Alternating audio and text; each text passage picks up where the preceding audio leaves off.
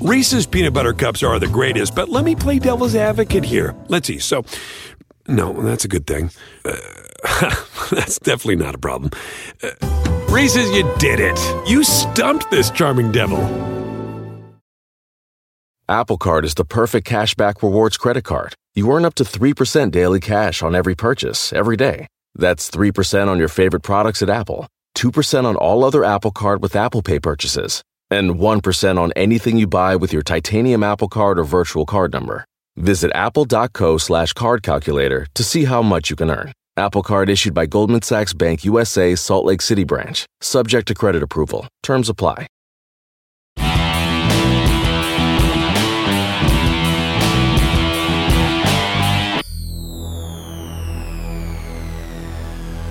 I'm Gary O'Reilly. And I'm Chuck Knight. And this is Playing with Science. It's late March, so it's simple. We're all still bonkers. Our brackets are busted, we've lost a bundle, and our productivity has tanked. But if your bracket is still intact and you're facing a perfect Final Four, then you, my friend, are in the money. Yeah, and that's probably not what's happening at all. And giving us a thought-provoking view on the state of the NCAA and the socioeconomic impact of March Madness, we will have renowned sports economist Andrew Zimbalist, co-author of the recent book, Unwinding Madness, What Went Wrong with College Sports and How to Fix It. Yeah, that's going to be interesting to hear what he has to say. And then bringing us an inside track on a player's psychology and their coping mechanisms will be neuroscientist Dr. Heather Berlin and sports psychologist Dr. Leah Lagos. Yeah, but that's not all. Our good friend, bracketologist Chris Daubertine, who is the author of Blogging the Bracket, and also works for SB Nation. He is here right now to tell us all about what's going on in the NCAA tournament. Chris, my friend. Welcome back. And are we nuts yet? Are we completely nuts now after everything that's happened? Yeah, I think so. Tonight, Friday, we go into the second half of the Sweet 16, which will be a little bit calmer because it's not the wild side of the bracket. That was the Thursday night, which you're going to see playing for the national championship in San Antonio on the first Monday in April, one of Michigan, Florida State, Loyola Chicago, and Kansas State. Michigan's the only one of those teams that's actually Michigan and Loyola Chicago have both won national championships. Michigan's last came in 1989. Right. Loyola is way further back. You have to go all the way back into the 1960s. Curiously, Loyola is the only team in Illinois to ever win a national championship. So, Northwestern, made the tournament for the first time last year. Illinois has never won one. DePaul has never won one. Will Loyola win? Will Loyola win? And come on, Sister Jean. Is she going to do it? Everybody loves this Sister Jean. Yes. Now, by the way, Chris, and everyone listening, we are talking to Chris before the Elite Eight starts and before the second half of the Sweet 16 starts. So we only know the first half of the Sweet 16 as we speak. Mm-hmm. But with that in mind, is Loyola going to be there? Because that's all everybody cares about at this point. I think Loyola has a really good shot to be there on a week from Saturday in the Final Four. I think that the matchup against Kansas State is one that they can actually take. And then, we'll see what happens if they can actually win a game or win the two games to win the national championship in San Antonio. The competition will be a lot tougher simply because of what's out there on the other side of the bracket, potentially waiting in the national championship game. So as we speak right now, how many number ones are left? The only number one seeds we have left are two. They're on the other side. They're on the Friday side, and that's Kansas in the Midwest and Villanova in the East. Right. So Nova is still, and they're defending, right? And my favorite, Duke. Duke. For some reason, I put a J in there. When you're English, you say Duke. There's a silent J, even though it's not written. I have to go and take a Duke. I don't know what that means. However, it sounds wrong. Very wrong. God, I'm like 5 years old. What is wrong with me? Okay. Do they have a shout? I mean, they're a second seed. Do they have a shout in this conversation? Big time? Oh, very much so. Very much so, especially in that region. They play Syracuse in their Sweet 16 game on Friday night, a team that they beat pretty handily in Durham. But the thing is that they end up having to play Kansas and Omaha in the regional final. That could be a little bit difficult because Omaha's not that far from Kansas's campus. So I want to ask you something about this because you're a basketball guy too. All right. What's going on with the foul shooting, bro? Seriously. Like, what is the deal? I watched that Kansas State game, okay? Mm-hmm. And Kentucky should have been up by at least 5. Yep. If they shot 50%, if they only shot 50% from the line, they would have been up by 5, and the game would not have gone down to the wire. What is the deal with this poor foul shooting in this tournament? I think that it's teams not really focusing on it in practice. And that's something that you really kind of have to think of, especially when you get into these games. There were an absorbent amount of fouls called, in that Kansas State-Kentucky game. And you would think that, if you're going to know that these officials are calling the games pretty closely, which when you get in the NCAA tournament, they do, you're going to spend more time working on your foul shots because, you're going to end up spending more time on the foul line, and those points are going to be more and more important. So I don't understand why that's not really more of a point of emphasis for coaches and going into future seasons. Maybe they should be, because I don't see, games being called any looser than they are, when the stakes are this high. Okay, let me throw in another scenario here. The pressure that it's now been created because so many number one seeds, so many top seeds have blown out early. Yeah.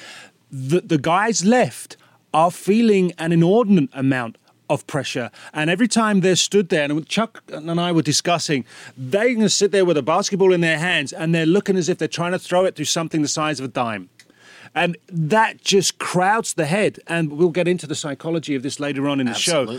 But it must really, because how often have these young players been in this particular situation and had all of this other good stuff go on without them having to throw a pass? Yet they're finding themselves in this position and they're getting crushed. And you bring up a very good point, especially when you talk about Kentucky, because that's the squad that, is pretty young. It's a fresh dominated team. They're not used to really kind of dealing, with that pressure. And, and it's a lot of pressure because you're Kentucky, you're playing in Atlanta. It's a virtual home game. It's right down I-75 for those guys, for those fans. So it was a pressure-packed environment last night. So, the youth and that pressure really, I think, combined to make that an issue for Kentucky. All right, buddy. So here's the deal. Today is Wednesday, and we are looking at the Final Four, okay? And now, for those of you who are listening, I say that because that's how you're hearing this show. But the truth is, today is Friday, and we're not even finished the Sweet 16. Okay, so time travel. So let's time travel, Chris. And here's what I want you to do. Give us the Final Four, and then give us your championship game based upon who is left right now. All right, based on Friday afternoon, and we've done this in the past, so this has the potential to be very, very, very wrong. Yes. Extremely wrong. So it's going to be worse than my Sweet 16 predictions, I'll tell you that now. Yeah, exactly. We're going to go out of the Saturday games with both Loyola and Michigan. Michigan is, of course, one of the few Final Four teams from my actual original bracket still alive, so I'm going to stick with them. And I think Michigan will take out Loyola. I think Michigan, their offense right now is just so it is running so smoothly. It didn't run so smoothly in the first weekend. Ran very smoothly on Thursday night against Texas A&M. I think they have a great shot. So they'll be in the final. Let me stop you right there. On behalf of Sister Jean, you go to hell and you die. All right, continue. Now remember, Sister Jean had them going out in the Sweet 16. So she even underestimated her own team. This is true. On the other side, I'm going to go with Villanova and Kansas with the two number ones going through. Ooh. Nice. Yeah, Villanova and Kansas. And I think that Kansas will have a little bit more than Villanova. And then in the championship game, I think Kansas will end up taking down Michigan. Well, there you have it, people. And listen, that's as good a prediction as you can get because every prediction is exactly the same. Okay, so after all of the upsets, Chris predicts a number one seed wins. I love it. Hey. Yeah. I love it. All right, so, let's see. By the way, that's smart money. That's smart money the way you just did it. Everybody wants Loyola to win it all, but the truth of the matter is the smart money is on the number one seed. So I like what you did there. We got to go. We do. Chris Daubertine, thank you so much. Been a pleasure. Thanks, guys. All right, buddy. We'll see you later. Okay, next up, Professor Andrew Zimbalist. He is going to give us an inside track into the NCAA. Is it busted? Is it broken? Is it flawed? Can we fix it? Andrew, welcome to the show, or should I call you Professor? Which would you prefer? How about Andy? Andy is even better. Thank you. I like that. Yes. I'm going with Professor Andy. Yeah, so Professor Andy has been at Smith College since 1974, has consulted in the sports industry for players, associations, cities, companies, teams, leagues, and probably a few other things as well.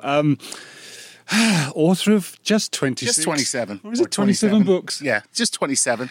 That's all. I think you said I was 26 years old. That's on the wish list. I've done one book per year since I was born. There you go. And you're a slacker, man. 26. Such a slacker. We must mention a book that's relevant to March Madness, Unwinding Madness. What went wrong with college sports and how to fix it. Yeah, and how to fix it. So, Chuck, get in with the first question, and we'll move on from there. Yeah, so the first thing, when you talk about unwinding March Madness, the first thing I'd like to know is, so I look at the NCAA as a business like the NFL, like a cartel. What exactly is the NCAA? Yeah, I think it's fair to say it's a cartel. You know, there are about 1,100 schools nationally that belong to the NCAA. And as you know, the NCAA is divided into 3 divisions. Yep. Division 1 has 350 schools. They're the largest schools and the ones that have the largest sports programs. Division 1 is then subdivided into 3 subdivisions. One is called the FBS, or the Football Bowl Subdivision, that has about 128 colleges. They are the most serious athletic schools within Division I. And FBS is divided into at least 2 divisions. One of them is the Big Five, or the Power Five conferences, which has 65 schools. And in fact, those 65 schools in the power conferences pretty much run the NCAA. The NCAA sets a bunch of rules. Many of those rules are limiting in terms of what the marketplace would do. They tell schools that they can't pay the players. The players are supposed to be students and supposed to be amateurs. They tell the schools how many hours a week they're supposed to be allowed to practice, how many games per year they're supposed to be allowed to play. And so they set a lot of rules. Many of them are economically related that they wouldn't be able to set if they were a for-profit private sector company. But because the government has basically treated the NCAA as a part of an educational enterprise, they are able to set many of these rules, although they don't have free rein. Back in 1984, the Supreme Court said that the NCAA football television contracts were illegal because they were a restraint of trade. But basically, a cartel is when independent producers come together and they act like one producer, and that's what happens with the NCAA. So it is a cartel. Cool. I remember reading just recently that the Kentucky basketball program was costing something like $342 million. Is there That's too much. Not for 1 year. It doesn't cost that much. No, I thought that too. So thank you for clarifying. Yeah. Okay. So if we take that number out, ask a generic question: is there a ceiling on the amount any college or university can spend on its program? No. And well, is there a restriction on the percentage of money that relative to the amount of money that they make, or relative to the services that they provide the other students in the school? For instance, if I had a college and I wanted to say the only reason I have this college is so I can have this awesome basketball team, could I screw all the students who go to that college and throw all my efforts and money into that basketball team or that football team? Yes, you could. Oh my God! I was. Yes, you could. So, you're going back to college. I'm going back. I'm starting a business. I found my new business.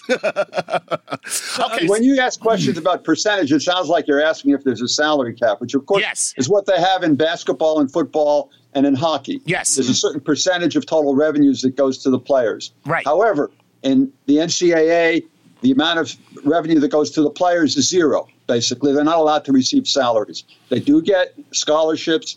They do get cost of attendance, supplements to those scholarships. Yeah. They get some other benefits, but they're not allowed to receive a salary. And so a salary cap or any percentage of revenue rules wouldn't make any sense. Wow. How about a coach? Is there a ceiling on a coach's salary?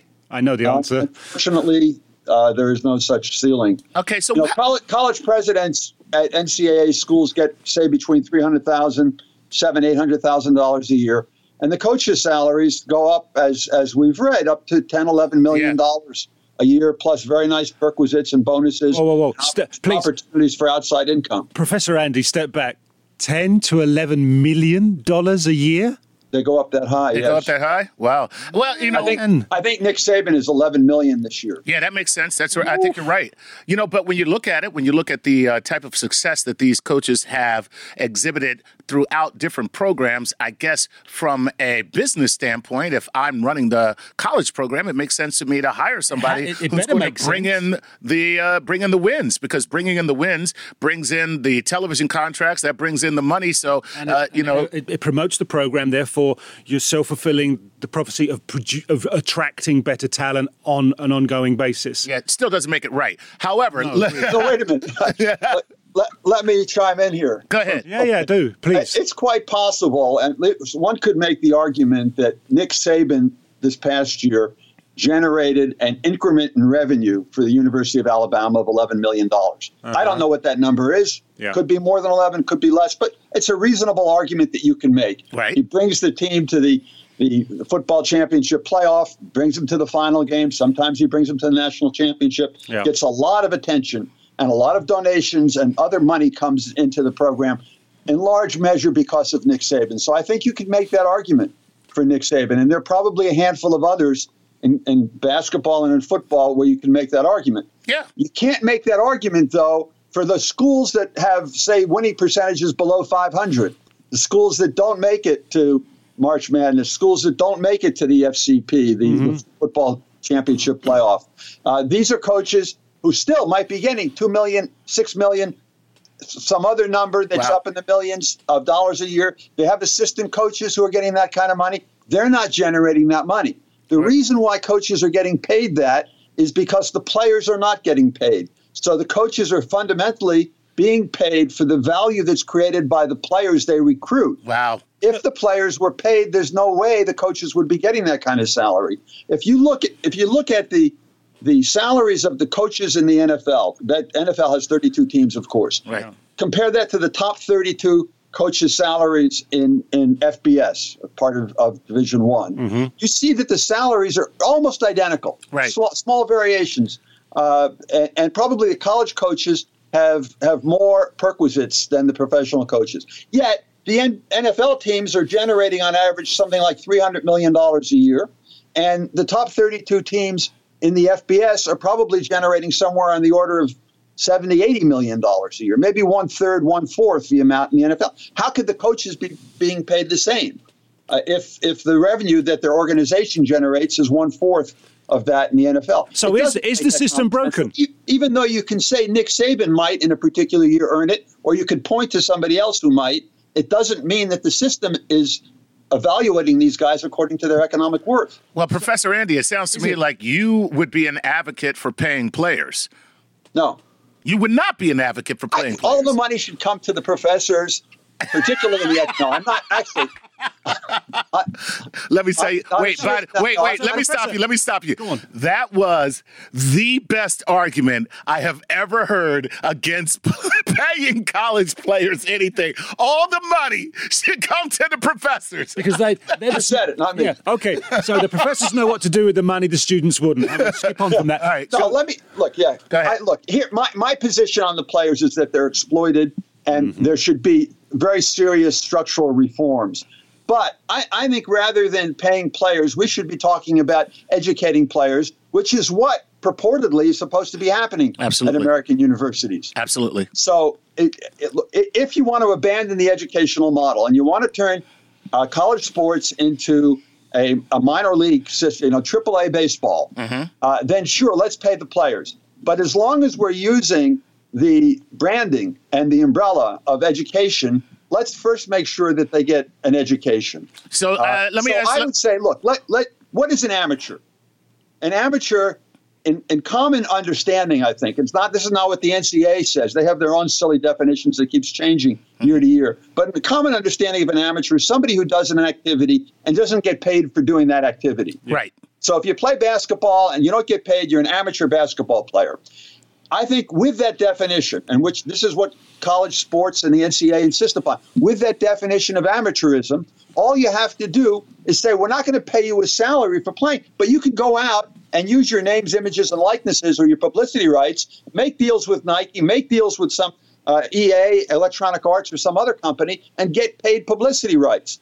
You also are entitled to have free medical care, which they don't have today in U.S. colleges. And you're entitled to a lot of other benefits. So I think the system needs reform. The exploitation of college athletes at the top level needs to be changed.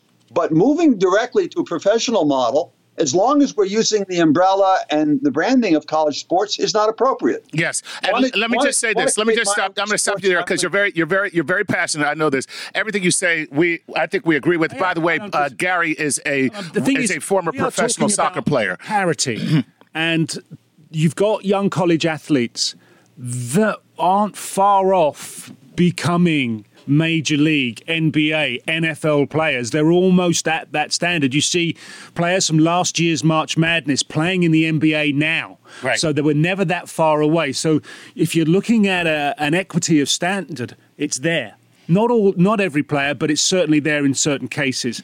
I think what you're talking about is a system that is at best flawed and possibly broken. It is broken, and I'm going to agree with you, Professor. And I think what we need is a broader debate with people like your good self to address the parity between coaches and the players. Maybe the players don't get paid immediately, but there could be a fund set up for them at a certain period of time that they could access after. I don't know. With respect to that, and here's my solution. Here's the deal. You need to allow players who are on scholarship to attend school whenever they want, period.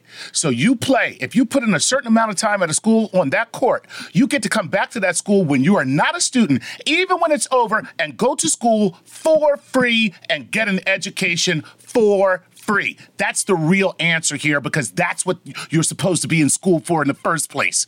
I think that's a significant part of the answer, and it's something that we recommend in Unwinding Madness. Yeah. Okay, cool. Let's move on really quickly. Yeah. The idea that March Madness supposedly causes $4 billion of lost productivity in the first week of the bracket. Is that just some news story that they like to float out there every year for people to go, what? Or is that real? Well, I guess you can make that argument for any form of having fun or relaxing, can't you? And nonetheless, we do it. Right. We do it. What about adding up all the value we lose because people play golf? They can be working in a factory or working in the office place. Yeah, no. But at the end of the day, doing the stuff that you like to do helps you feel productive, helps you emotionally, helps you live longer. So I'm not sure that I'd put a great deal of stock in either the actual estimate that they're making or in the notion that this is something that harms the economy and we should worry about it. And with respect to playing golf, there's no need for you to attack our president. Thank you. Anyway, no, I'm joking. Is it as simple as long as he doesn't kick his golf ball into the fairway, I have nothing to say about it. Okay, at least at last we have some etiquette.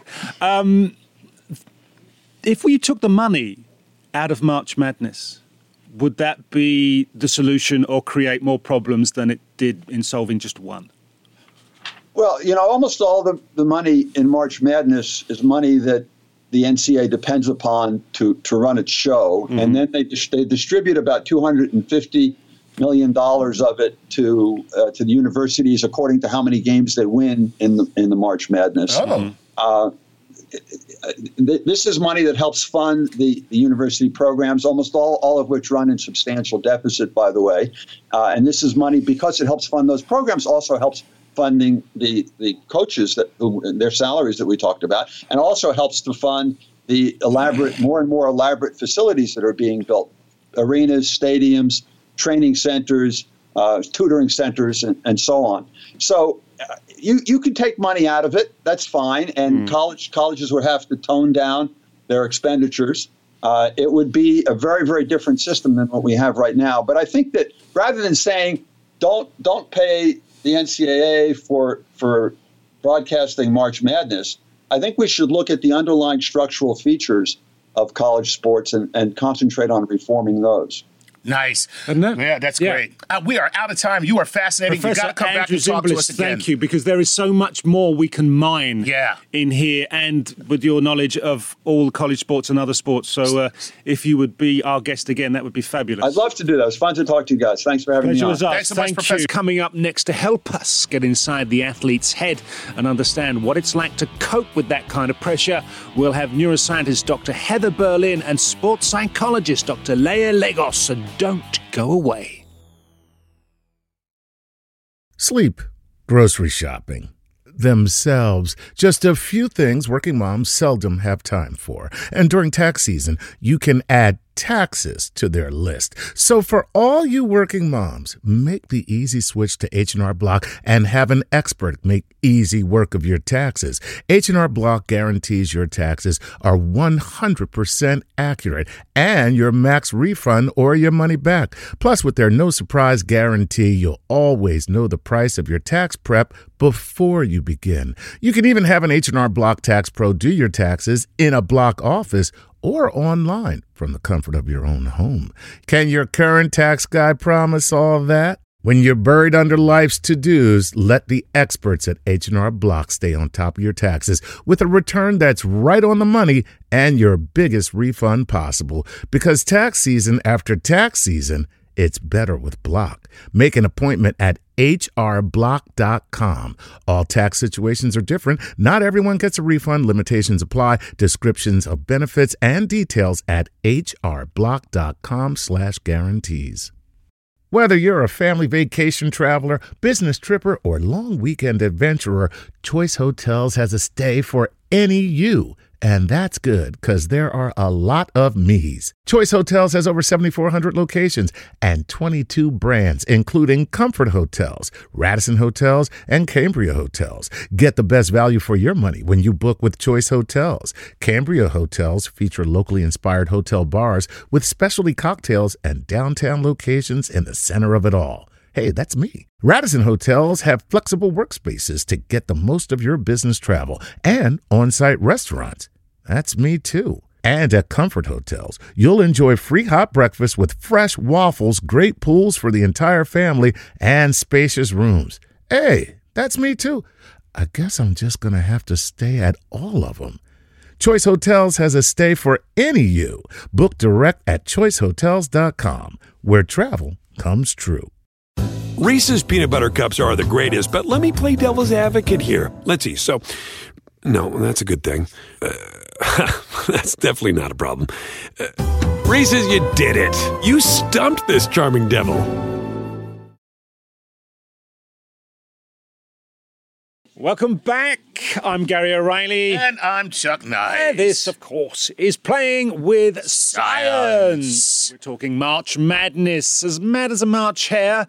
Well, that's just me, really. And joining us now is neuroscientist Dr. Heather Berlin, our very good friend, Dr. Heather Berlin. Friend of the show and Star Talk All-Star and cognitive neuroscientist and assistant professor of psychiatry at the Icahn School of Medicine at Mount Sinai. Yeah. Wow, that's a mouthful. Isn't it? Heather, how are you? Yes, hey, how are you? Good to see you guys. Let's get our manners right. I want to discuss what happens in the brain when we are under enormous pressure. What makes people choke or some rise to the occasion? This is a natural phenomenon we see time and time again, but in this particular case, the NCAA March Madness. So we're talking with young collegiate basketball players, not seasoned NFL, seasoned NBA or Major League Baseball superstars, but young college athletes. Yeah, and so you'll see, like what Gary just said, the young unseasoned player is really the big key here. You'll see these guys throughout the season. They are killing it. And then in this one game where it's all on the line, it's a completely different player. It's like, what the hell happened? This kid's supposed to be the best thing ever. So what's going on in the brain from a neurological standpoint, Heather? Yeah, please. So what happens with athletes is that initially when you're learning, when you're training, you're really consciously focusing on the skill set, right? You're doing these drills and you're ultimately what you're trying to do is get so good at it that it becomes implicit, that it becomes unconscious, that your body just knows how to throw the ball in the right way. Because if you have to consciously think about it and break it down, actually it ruins your performance. So the idea is you get to a state where your body, it's sort of a muscle memory, understands the physics and the dynamics so well that you don't need to think about it. And when you get to that state, when it becomes implicit and automatic, then if you bring in consciousness and start to think about it and start reactivating your prefrontal cortex, you actually mess up your performance in that flow state. So one of the key aspects that many athletes talk about is that when they're in this flow state and they're letting their body just kind of do what they've trained it to do, they lose their sense of self and time often and place, and they're just in the moment. And that's when everything is working right. But what can re-engage the prefrontal cortex is if you start to think about your own performance in the moment. How am I doing? What are people thinking? You become too self-aware. It re-engages the prefrontal cortex. It takes your brain out of that automatic system, and you lose the flow state and you mess up your performance. And so when you have a seasoned athlete, they've become they've almost habituated to the fact that there's all this pressure and people watching, and they can still get into the flow state even with all the cameras on and all the people. But if you're new to this, and that's a kind of relatively novel situation, they have trouble not being self-aware.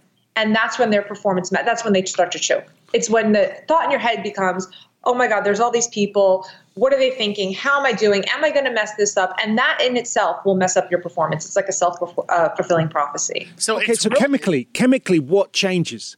Because we know that the external influences, the thought that, I daren't miss. But chemically, something must be happening to all of a sudden. It's as if all of a sudden there's a chemical roadblock on the synapses for you to have this flow. I don't know, maybe this is a wrong analogy, but please, is there a change and an imbalance of some sort chemically?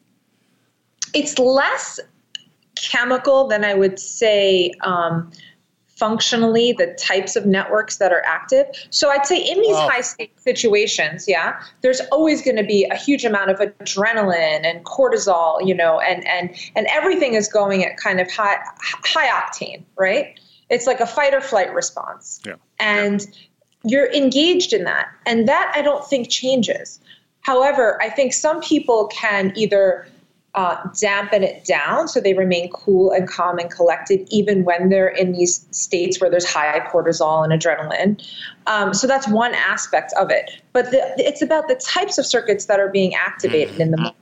So when things are automatic and unconscious and you're in the flow state, you're getting these subcortical areas like the basal ganglia that are active. Right. And when you start getting prefrontal cortices areas that become more active, it kind of messes up that circuitry where things were automatic before. So I would say it's more of a change of pattern of activation than it is necessarily a change in sort of the chemical composition in the brain. I love it. I love it. I love it. What you really just said in neuroscientific terms is you're overthinking it.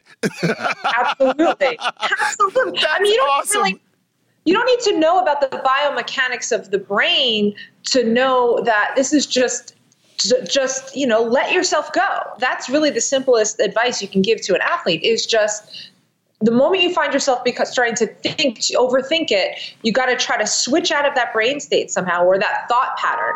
And, you don't even need to know what's happening in the brain. It's just change your thoughts and then the behavior will follow. Wow. That's great. But there's TV cameras and there's not one or two, there's a dozen. Your whole family, the college, the university, your future as an NBA player, and they're all screaming at the top of their voice in your head, and you're trying to put the rock through the hoop. Well, you want fame? Yeah. Here's where you start paying for it. I'm gonna live. Okay, all right, we gotta go. That's what distinguishes the best athletes, that it's not just the physical prowess or their agility or their speed or their accuracy.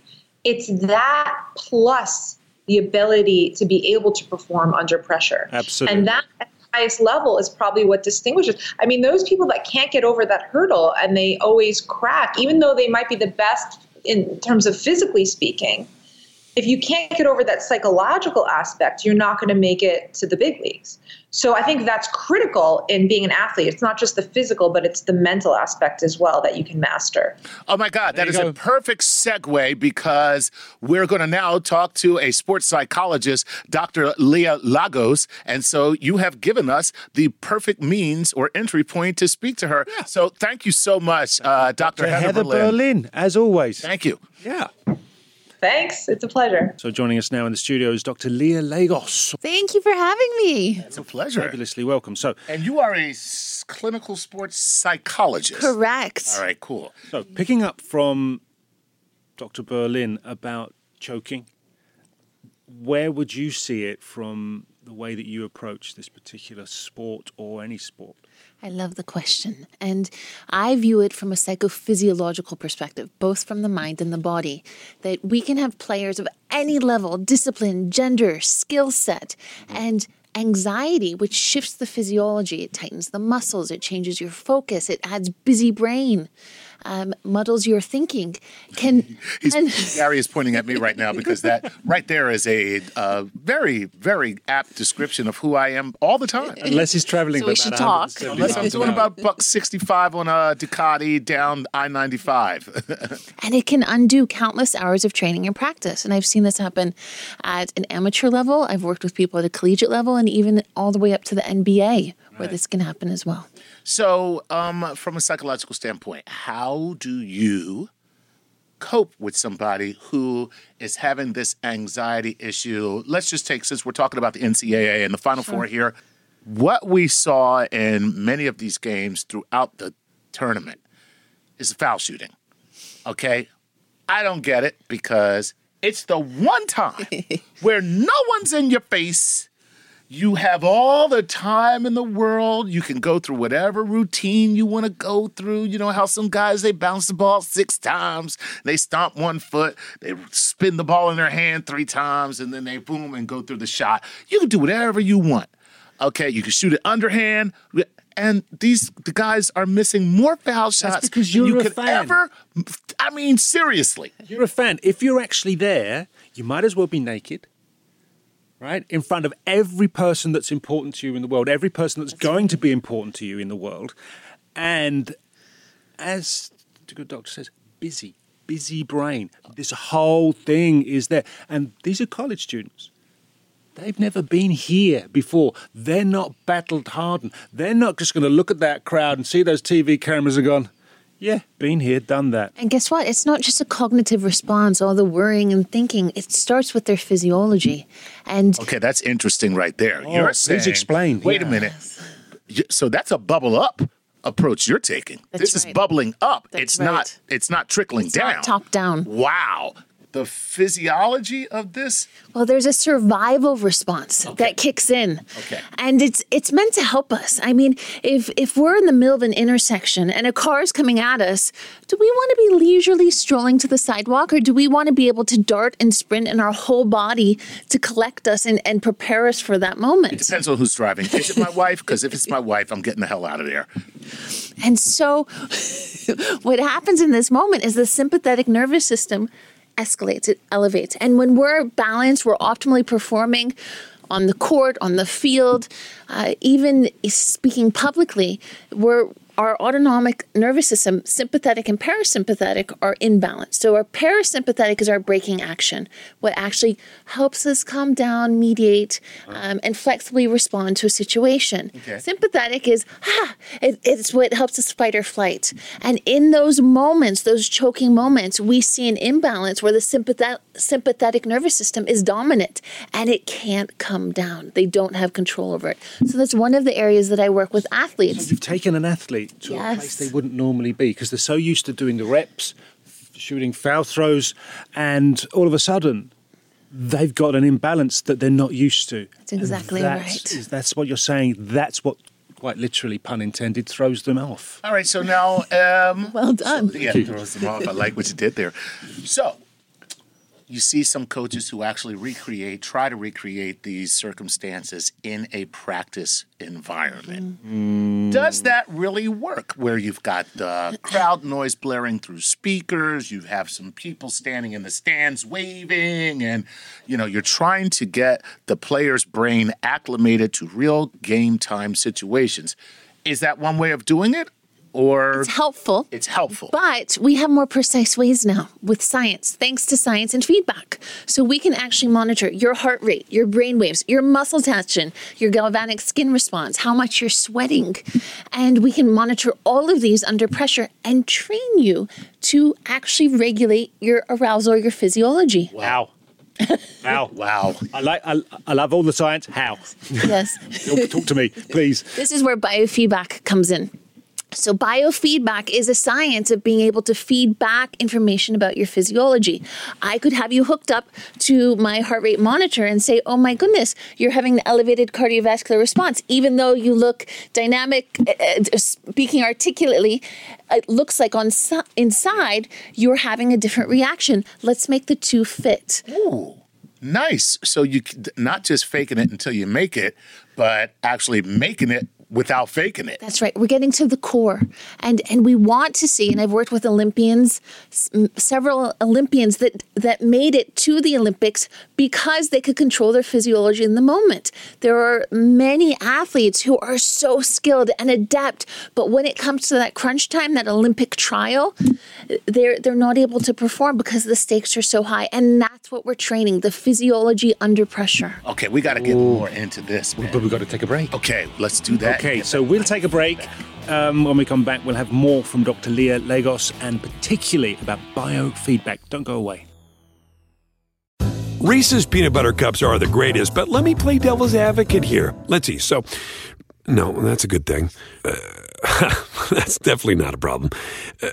Reese's, you did it. You stumped this charming devil.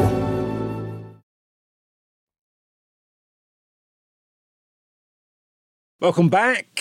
I'm Gary O'Reilly. And I'm still Chuck Nice. And this is still Playing with Science. And today we're still as mad as March. And with us, Dr. Leah Lagos and sports psychology. And what we have just found out is biofeedback. Yeah. Could well be the future. So please expand upon what we were talking about before the break with biofeedback. We were shifting from just enhancing sports performance through psychology to physiology. When we shift our physiology and train it, we can shift our psychology. The two go together. Okay. So I can look calm and actually be calm. There you go. Right. So now, first of all, when you said we can hook you up. What are you hooking us up to get these readings? What are you reading specifically? And what are the variances that let you know that inside I am a wreck, even though outside I'm like, yo, I got this. It's all good, baby. You don't even know. Yes. I'm ice. I'm ice, baby. Ice, baby. Okay. You're back singing again, aren't you? Badly, I might add. So let's say you came to my office and we had a chat. You're about to enter March Madness. And you say, look, I feel great. I'm thinking great, but I just want to make sure everything is prepared for the big day. Anything unexpected. Can you help me? And you come in and we do a stress test. And the stress test is essentially me putting you through small stressors, counting backwards by 7, starting with a number like 1,042. Wow. That sucks right It's a little stressful. Yeah. Okay? Last long. Exactly. Playing a video game. A racing game. The Stroop test, where you have a word like red, but it's in blue, but you have to say the color and inhibit reading the word. So what I'll do during the stress test is I'll hook you up to a computer. You can't see the physiology, but I can, and I'm recording it. It records your respiration rate, which is your breathing rate, your heart rate, your cardiovascular response under stress. And what's interesting is many individuals under stress have a heart rate jump. So one individual, it's normal to see a 20 beat or so jump under stress. That's normal. But you see with some players and even non-athletes, a jump of 40 to 60. Well, that's going to compromise your your skills and abilities if we're seeing that big kind of cardiovascular jump. What other tells are there that you notice? Brain waves. So I'll put a little sensor right here, and it's called On the crown of your head. Yeah, exactly. And it's called CZ. And I'm looking for what's called beta. Beta, or what I call the squirrels in the brain. They run around. They keep you busy in your brain, but not focused on the external world. Squirrel! That's exactly right.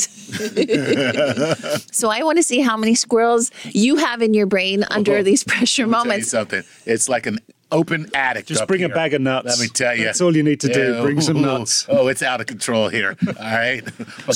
So once we've ID'd all of these different components within an athlete, a basketball player, or whoever it might be, how do we then go about implementing a positive change? Yes. Not making them worse. That's right. So based upon this assessment, it's a need-based assessment. And, there's no general algorithm for everybody. We can go in and do some general things, but to be really efficacious and really effective, I have to know the exact physiology and some of the psychological challenges that each player is facing. So it's a different kind of program for each person. But maybe you have issues with muscle tension and you have lots of squirrels and high cardiovascular response. So we're going to train different modalities based on what we see in that stress assessment. Does that training have to do with the stressors themselves? So you keep introducing the same stressors. It doesn't make a difference what the stressor is. It's actually your response to the stressor that you're training. So That's that exactly even right. if you encounter a different stressor, like being on the foul line in front of the entire country during March Madness, that it doesn't make a difference because you've learned how to deal with basically the stress itself. Is that the idea? It's similar. Yes, very much so. And the idea is to address the core so you can transfer it to different domains, different areas. So what you may learn is how to control your muscle tension for the foul shot, how to control your busy brain under pressure. And you say, oh gosh, I can use this for public speaking too. I can use this for an interview for my next job. So there's different... They're all portable techniques into a stress-related situation. 100%. Here's one for you, because I used to be a professional soccer player, and You still are. You're just not playing anymore. Yeah, yes. It's like being president. I've taken a break. You're president forever. So no, the thing you're is, just not serving as president. I have an experience of what we've just been discussing in terms of the stress related. But there are other occasions where I would find teammates who are outrageously overconfident. Now, do you find, and that can become a negative, do you find those guys come to you and do you work with them, or you just say, I get out? Wow, that's an awesome question. It's an awesome question. That's what happens when you've been a professional athlete. That's right. Because who would ever think, everybody's so afraid in these situations, who would ever think that there's somebody who is overconfident in these situations? Because if we've got a team and I'm out there thinking, I'm this, you're not playing for the team. Wow. So that's right. And that's where... Do you work with those? Have you worked with I those? have. You see. But what's interesting is they're oftentimes not self-referred. They're oftentimes referred by the captain, other players, or the coach. Why would I refer myself when I'm totally awesome? Duh. Please. I mean, clearly I'm the best. Because they want that guy to fit in, because there's a natural ability, but it's not working for the team's best interests. But what's really interesting is the buy-in from these kind of overconfident players comes when they see the physiology, because you can't dispute it, right? So oftentimes discussing the physiology is the first part, because they're going to tell me their psychology is perfect. Right. If not more so. Right. Yeah. And so we oftentimes work together from the data perspective and shaping the data in a direction that's going to help their performance. That part they will buy into. And what's interesting is the rapport then begins to build, because you've shown them something they didn't know about themselves. And then they're more apt to share their vulnerabilities and be a little more flexible. Do they feel that you're taking away? Right. See, the guy who's stressed. Yes. You're giving him tools to apply to improve the situation. Yes. The guy who's got a confidence, the size of the moon is like, you're taking away. I'm not getting anything back here. So how do you sell that? How do you equate and balance that? Well, you bring up a really interesting point, because something like biofeedback and even the area of sports psychology is oftentimes confused with relaxation. And that's not what I do. And that's not what it is. Gotcha. It's to hone physiological and psychological responses to be most effective and efficient in the moment. So sometimes that means you have to amp up. And I teach people how to do that in the business world as well as the sports world, as well to amp down so they can do both. Gotcha. So you talked about the overconfident athlete. Yes. We won't name them. Tom Brady. They come down. I'm joking. And the way I'm imagining you said that is, it's temporary. You are managing it down.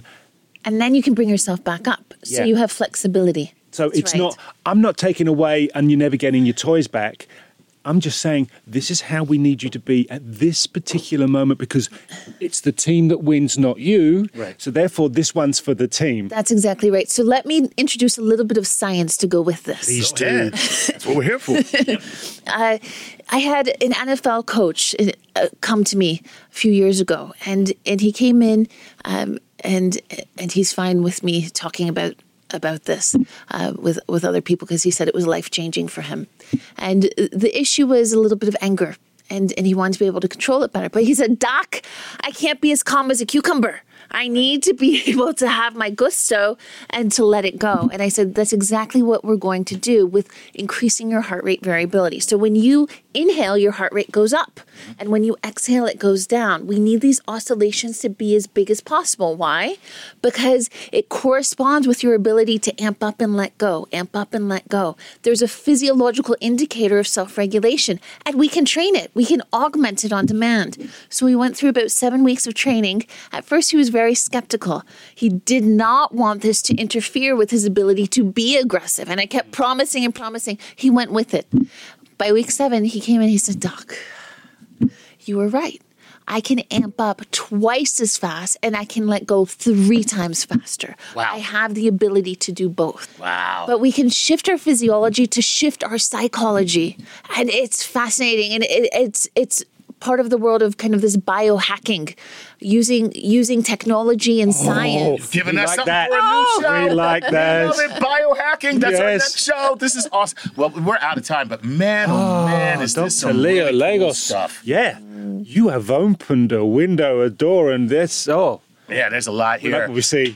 You'll Thank come you. back Thank again, right? you. No, thank you. Yeah, awesome. Oh man, this is good stuff. Biohack. Biohacking. That's our new thing, man. We got to get We into it. can rebuild you. Mind you, we're going to up the ante. It's no longer the $7 million man, is it? That's a lot more. All right, I've been Chuck Nice. That means you've been Gary O'Reilly. Yes, and this has been Playing with Science. Hope you've enjoyed it. More madness, I'm sure, but maybe not of the basketball kind. Look forward to your company very, very soon. Reese's peanut butter cups are the greatest, but let me play devil's advocate here. Let's see. So, no, that's a good thing. That's definitely not a problem. Reese's, you did it. You stumped this charming devil.